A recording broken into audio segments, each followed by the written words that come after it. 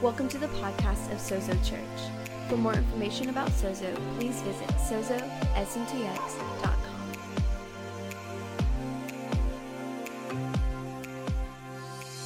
You know, I believe one of the most incredible passages in the entire Scripture is found in John chapter 20, verse 21 through 23. If you have your Scriptures, you might just turn there. But let me give you a little bit of setting, a little background. It is the evening of the resurrection of Jesus. And the whole atmosphere is just unsettled because there's rumor that Jesus has been resurrected, but no one knows for sure what's going on. And so in the room, in the setting there in John 20, is Jesus' disciples, men and women that are gathered together. The doors are locked because they're fearful of the Jewish officials, that they might come after them and do to them what they did to Jesus, their leader. And so the atmosphere, I want you to just get a feel of what it must have been like. The emotion in the room. I mean, just think about this, just the fear that was in the room. First of all, I think sadness. Just the sadness that Jesus was dead. But I think there was a lot of anxiety. What do we do now? What do we do next? There wasn't a lot of peace in that room. I think there was a whole lot of just uncertainty. That sounds familiar, doesn't it? I think that there was a need for direction, a need for clarity of direction, a need that's unmistakable. Where do we go from here? You're talking about a group that needed a relaunch. Can I tell you that that's not all that unlike the setting we find ourselves in. Maybe you're in that exact situation. You really do. You feel like, God, I just need some direction for my life. I need clarity for my life. And so it's within that setting that Jesus comes on the scene. So let's take a look at this passage in John 20, verses 21 through 23. If we could put that up there. It says, again, Jesus said, peace be with you. As the Father has sent me, I'm sending you. And with that, he breathed on them and said, receive the Holy Spirit. If you forgive anyone's sins, their sins are forgiven. If you do not forgive them, they are not forgiven. Now, in those three verses, there's a lot to unpack of what Jesus says. Jesus walks into the room, and the first thing he says to them is relax, chill out. It's really gonna be okay. You don't have to strive through this. Can you imagine Jesus actually walks through locked doors? He just walks into the room. The first thing he says is peace, because I imagine that made him even more unsettled. And then he says to them, as the Father has sent me, I'm sending you. Can I tell you, Jesus from the very beginning says, here's your direction. I'm going to give you a clear direction. I'm going to give you purpose for your life. That word send there, or sent, is apostolic. It's the same Greek word from which we get apostle or apostolic. It means a sent one. A sent one with a purpose. A sent one with a purpose.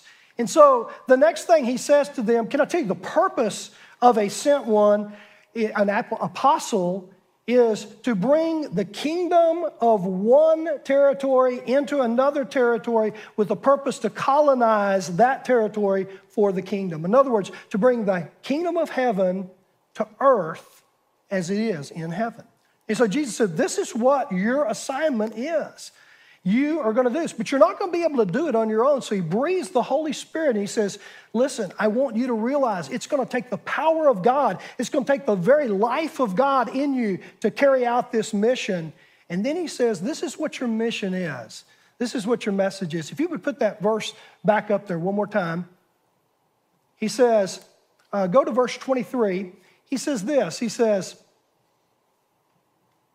if you forgive anyone's sins, their sins will be forgiven. If you do not forgive them, then their sins are not forgiven. What is Jesus saying? He's saying, listen, because of what happened just the other day, 3 days ago on the cross, you your sins were forgiven, and now the Spirit, my Spirit, has come to live in you, and you are authorized to forgive other people's sin. You bring this good news of forgiveness of what happened on the cross. And if you go and you tell people and they say yes, guess what happens? They have the same forgiveness that you have. They have the same life mission that you have. But if you don't do that, they'll never understand the forgiveness that is available to them. So Jesus says our mission is very simple, to share the good news that we're a forgiven people because of what Jesus has done. Now, I want to say this, an apostolic people, if we can have that slide, here's a definition of what an apostolic people is. The title of our message today is Being an Apostolic People. What does that look like? Can I say, if I had to say, what is the engine of Sozo? What's the thing that propels Sozo forward? I would say it's this word right here. God has called us to be an apostolic people, a people that bring the kingdom of God to earth, a people that change culture. Now look at this definition. Here's what an apostolic person is. Here's what a group of apostolic people look like. They live as sent ones with the purpose of transforming culture, every aspect of culture, and creating a Jesus movement. That's worth writing down. If you're a note taker, an apostolic people are people that live as sent ones with the purpose of transforming every aspect of culture and creating a Jesus movement. How many of you remember the Jesus people movement in the late 60s and early 70s? Anybody here? Got such a young crowd here, okay? You're afraid to raise your hand and admit it, but it was a period of time where Jesus became the norm. On the streets, people were getting saved. Hippies were getting saved. All kinds of people were coming to Christ, and the body of Christ looked incredibly diverse. It was because there was an apostolic movement that was going forward. Now, before we can be an apostolic people, we have to learn to think apostolically, okay? And so that's what Jesus is saying here. He says, look, first thing you need to understand is you need to think, send, not stay. Everybody say send, not stay, okay? Go, not stay. Now, that was really hard for them, we're going to find out. The second thing he's saying is you need to think Holy Spirit within you, not Holy Spirit in a place you go to. Are you with me? We got to change our way of thinking. You don't have to come to a meeting on Sunday here at Hill Country Church where Sozo meets in order to find God, okay? Can I tell you, if you've said yes to Jesus, if you've received his forgiveness and received his Holy Spirit, all you have to do is, Holy Spirit, what do I do now? I want to fellowship with you now. What are you saying to me? Help me understand where your heart is.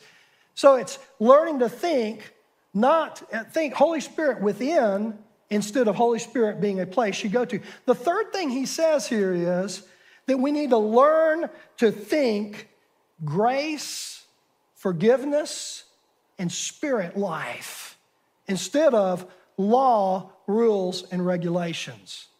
See, most people, if given the choice, will say, can you just give me a kind of a blueprint? Can you just give me a rule book? Can you just give me a guide of what to do? And Jesus is saying, look, that's not the way this thing works. I'm about a people that are on the move, that are moving, that are extending, that are advancing the kingdom of God. I'm after a people that hear me. I'm after a people that want to just be with me. I'm after a people that know who they are, that they're absolutely forgiven, that they absolutely have new life, that they're the righteousness of God in Christ Jesus. So Jesus is giving this message to this group in the upper room, and ironically, the person who really would get this message and would take it forward and really propel this message of being an apostolic people is not in the room. I want you to think about that. Apostolic thinkers, apostolic people, culture changers, people who really want to say, I'm all in, God. Many of them are not in this room. See, many of us have grown up and we're church thinkers. You know what I mean? We think, learn the Bible, do what it says, be a good sheep, don't get in a lot of trouble, come to church regularly. That's not what Jesus just said there. Jesus said, this is radical. I want you to be the agents that will change the world. And so that one guy that wasn't there, you know what he was doing? He was plotting on how to destroy the Jesus movement. He was making a plan of how to do that. See, the one person who was not in the room that day was a guy by the name of Saul of Tarsus. You remember Saul of Tarsus? Saul thought he was doing a good thing. He was a religious man. He would have been a devout attender of the synagogue. He would have been a brilliant theologian. He was. All of these things. But a funny thing happened to Saul on his way to destroy this movement. What happened? He had an encounter with the living Jesus. And can I tell you, his life would never be the same. It would never be the same. Jesus talks to him. He says, Saul, Saul, what are you doing? Why are you persecuting me? Saul spends 3 days blinded, waiting at Straight Street, getting straightened out. A guy named Ananias comes, prays for him. The scales fall off his eyes. He's filled with the Holy Spirit. He gets a prophetic word that you're going to give your life as a sent one to all the non-Jewish community. Now you'll be before kings, you'll be before princes, you'll be before the Jewish people, but you're going to go after people that nobody else will go for. Hello?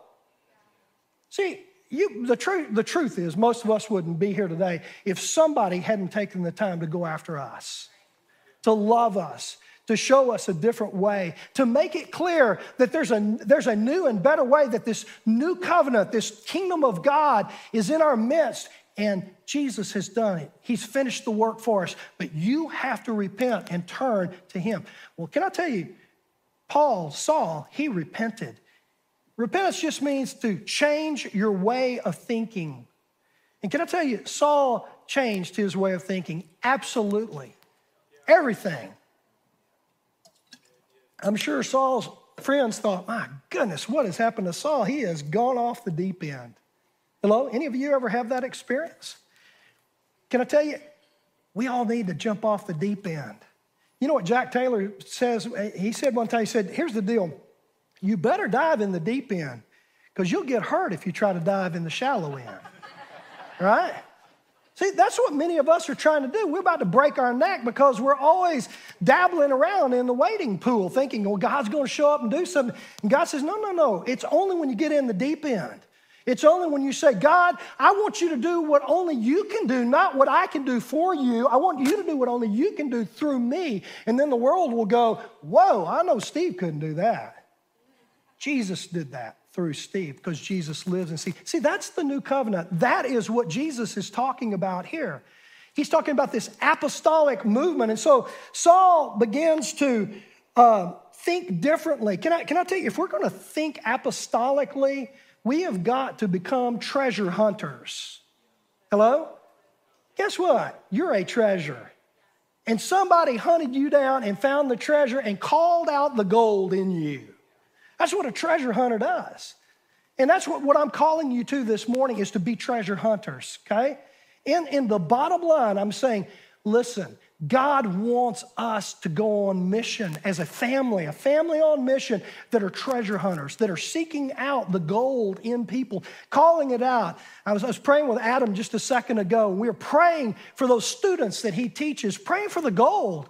God, reveal to these people, first and foremost, they are a treasure because of what Jesus has done in them and because of the unique experiences in their lives that the enemy has meant to utterly destroy them, utterly destroy us. It qualifies us to bear the kingdom in a powerful way because we realize our redemption. You know what I'm saying? And so being treasure hunters who see the gold in people, Saul got this. And he was absolutely changed. He wasn't 50% changed or 75%. He was 100% changed. And he saw in a new way through a whole different lens. I don't know about you, but for me, as I read the letters of Paul, Saul of Tarsus, who became Paul, I began to read kind of through the lens with which Paul wrote. Can I tell you, Paul didn't write like most of us read the Bible in the 21st century. See, we're all nice, little neat in rows and stuff here in the West, and we all have our Bibles, and they're all nice and neat and dusty because we don't read them all that much. But we read them, and we think, how can I do what the Bible says? How can I be a good sheep? And how can I do it? Can I tell you, if you're reading Paul's letters like that, you're going to miss the point. Paul's writing with an apostolic mission to activate people to share the goodness of Jesus everywhere they go, to extend the kingdom of God, advance the kingdom of God. And so his whole mindset is, how do we activate this? How do we be doers of the word, not hearers only? And so 30 years ago, I would have read the Bible very differently than I do today. Today, when I read the Bible, I get excited because I crawl into the skin of the people in the Bible and I think about their adventures. And then I say, God, what does that look like today? What are you doing around me? How can I be a part of that today? And that's my challenge to you. What is God saying to you today? Where is he at work around you that he wants you to join him in what he is already doing? That is apostolic living. So, let's see if we can paint the big picture. Saul comes to Jesus, and he wants to use his life for Jesus. He wants to be used in his life for Jesus. But here's the problem. All of the apostles, the guys that hung out with Jesus, the 12, now there's 11 of them. They've got a new guy in, so there's 12 again. And where are they at? They're in Jerusalem, right? So the Jerusalem model of church life after the first few years looks like this. It's very static. It's very unchanging. It's very, hey, let's reach all the Jewish people and tell them all about Jesus now. And, that's going to be a hard way. And how can we do this and all that? But see, here's the problem.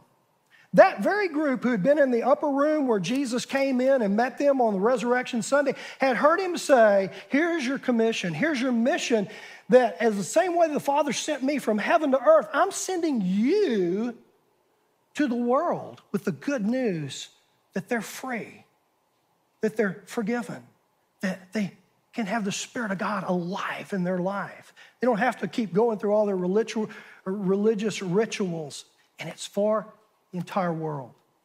But you know what? They didn't hear that. And so you've got Peter, James, and John and the guys there, the sent ones, the apostles. Later Jesus would tell them 40 days after that, he would say, listen, you're going to receive power when the Holy Spirit comes upon you. And you're going to be my witnesses in Jerusalem, Judea, Samaria, the uttermost parts of the world. Guess what? That's being sent. And so, boy, I want more. Yeah, come, Holy Spirit, come, Holy Spirit. Right? They're doing that. Holy Spirit comes at Pentecost, they get the more. But what happens? They stay. See, again, you got to learn to think apostolically. You need to think go instead of stay. Send instead of stay. And so what happens there is then in Jerusalem, you've got the apostles that are staying in Jerusalem, telling about great stories about Jesus, but they're still essentially doing the same things they always did. They're going to the temple, they're hanging out, they're doing all these things. So it's still about temple and Torah and tradition, right? It's about the house of God, the word of God, and the way of God. Well, when you accept Jesus' mandate that we just read in John 20, he's saying, no, it's not about any of those things anymore.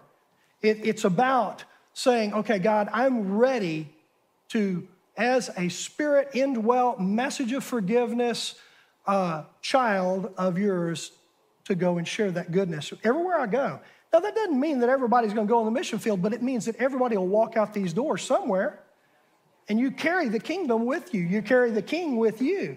And so it starts right here in Jerusalem, and it just goes wherever you go. And so Saul, on the other hand, see, most of the experience that the apostles had with God was before the cross, right? Saul's experience with Jesus was after the cross, and it was radical. And Saul left all of the before the cross stuff behind. Saul, for 3 years, the first 3 years of his life, he's in Damascus where he gets saved. And he goes back and forth from there to Arabia. And he's just trying it out. He's getting beat up. He's getting scourged. He's having all kind of wonderful times, just trying to figure out how to share the goodness of God. And so finally, after 3 years, he's there in Damascus. And the people there get so fed up with him, the Jews, that they plot to kill him. And so they put him in a basket. The believers put him in a basket, and they send him out the wall. And he goes away. Well, he ends up in Jerusalem. What you think about this? It's been 3 years since he's given his life to Jesus, has not been to the headquarters. He's just been living radically for the kingdom of God.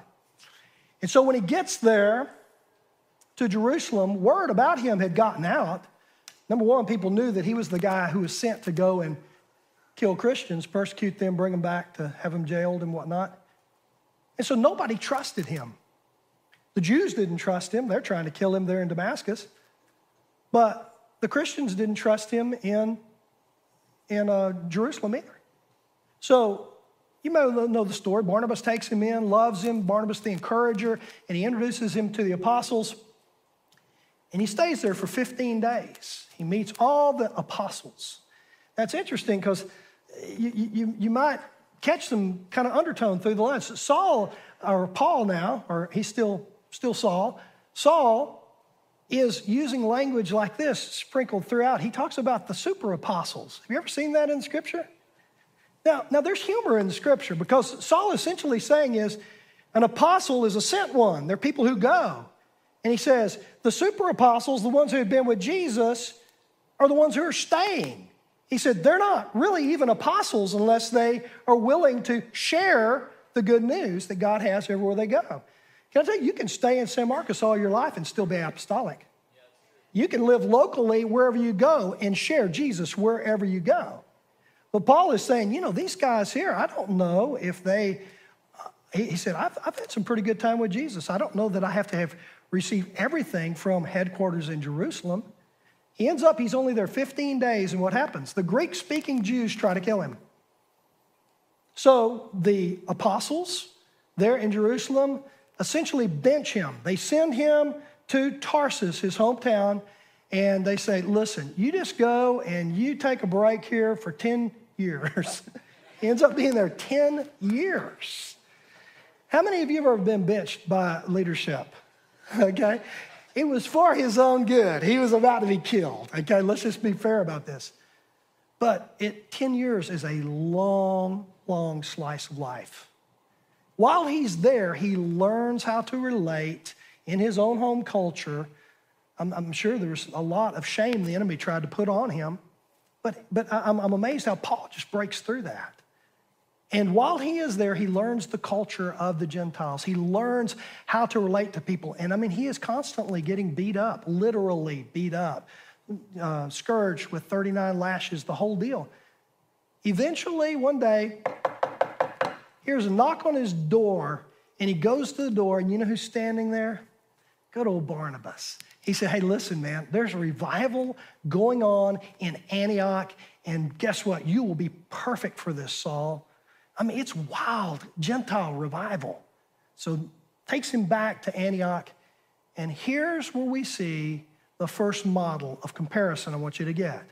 Jerusalem was very static and was protective and was a secure environment, but Antioch understood an apostolic vision of equipping and releasing people. Antioch becomes a hub.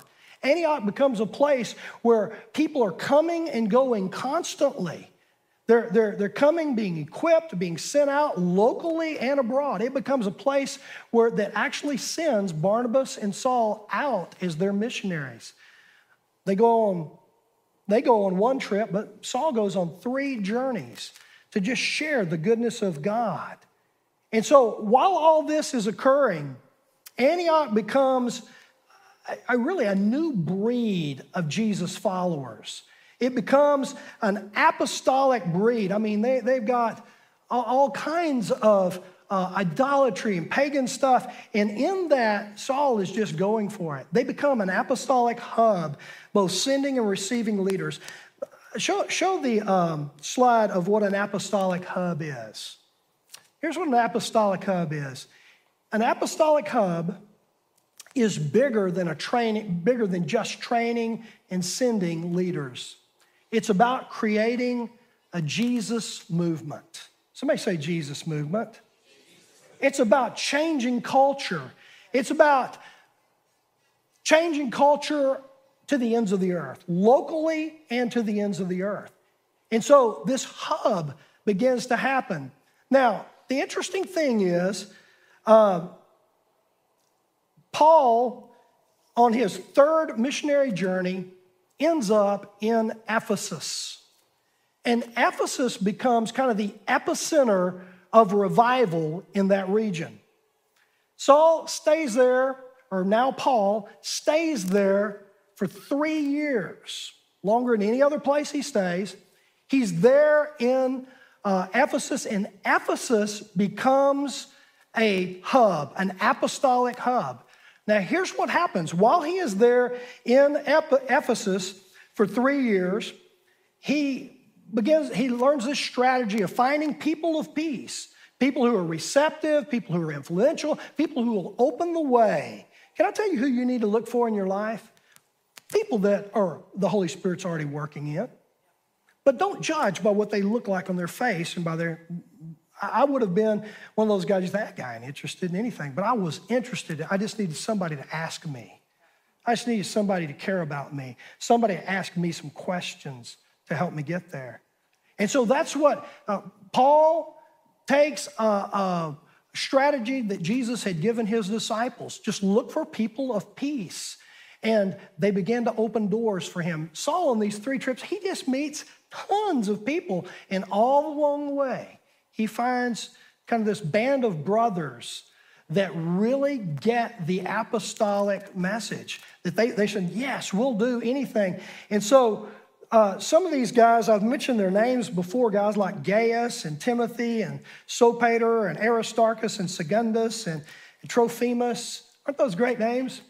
Who knows who those guys are, right? Can I tell you who those guys are? They're the guys who turn the world upside down. Can I tell you, the people that you're going to meet that are people of peace, they could be very unassuming, people that you would go, I don't know. They are the very ones that God uses to change the world. I mean, have you looked at the ragtag bunch that Jesus gathered around himself? It's crazy. Look at your neighbor on each side and say, we have hope. We have hope. See, I'm the least likely guy in the world to be up here giving this message.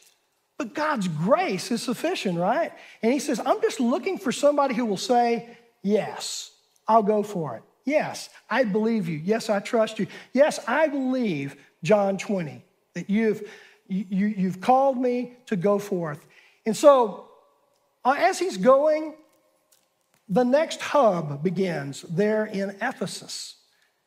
For 2 years at the school of Tyrannus, the Tyrannus Hall, Paul is teaching these men. All these crazy names like, Aristarchus, and if you're looking for children's names, these are all good names that you could use. Little Trophimus, that's a good name, And all of these guys, and all of these guys are Greek, Gentile, non-Jewish people that Paul has met and is discipling all along the way. And these guys become world changers. So Paul gets arrested, and Paul is imprisoned in Rome. While he's in Rome, he writes the letter to the Ephesians. How many of you read Ephesians? Can I tell you, there's not a better book in the Bible if you want to understand New Testament, New Covenant discipleship. I mean, it's Paul's magnum opus.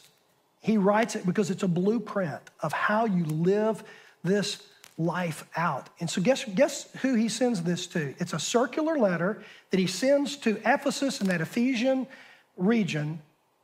And all of these band of brothers that had been with him, he's in prison now in Rome, but all of them began to read this letter and they began to proliferate the principles of what it looks like to live in union with Christ, what it looks like to live out of our identity in Christ, what it looks like to understand the mysteries of Christ, what it looks like to live in authority and power and be an apostolic people. Well, I've got good news for you. See, relaunch, this whole relaunch initiative, it's built upon those principles of Ephesians. It's built upon the idea that Paul and the early church used to spawn an apostolic movement that changed their world. Can I tell you? God wants to start an apostolic hub right here in our midst that will change our culture, change our world. It's okay to clap. It's okay. Because see, I think that's what the Lord really wants to do. So in conclusion, if you want to commit to being a part of an apostolic people, a family on mission, if you want to rethink the way you see Scripture, you read Scripture, you live Scripture, to be a person who lives it on mission, if you want to relaunch into your life in God's purposes in your life for His kingdom, I want you just to stand to your feet. Just stand to your feet if you say, yeah, I would like to be an apostolic person. And I'd like for us just to make a declaration together. Can we do that? Just a short declaration. You can just repeat after me. I trust my life to you, Lord Jesus. I trust your ways and your ability to reveal them to me. Today, I begin the process of embracing your kingdom purposes for my life. In Jesus' name, amen. Amen.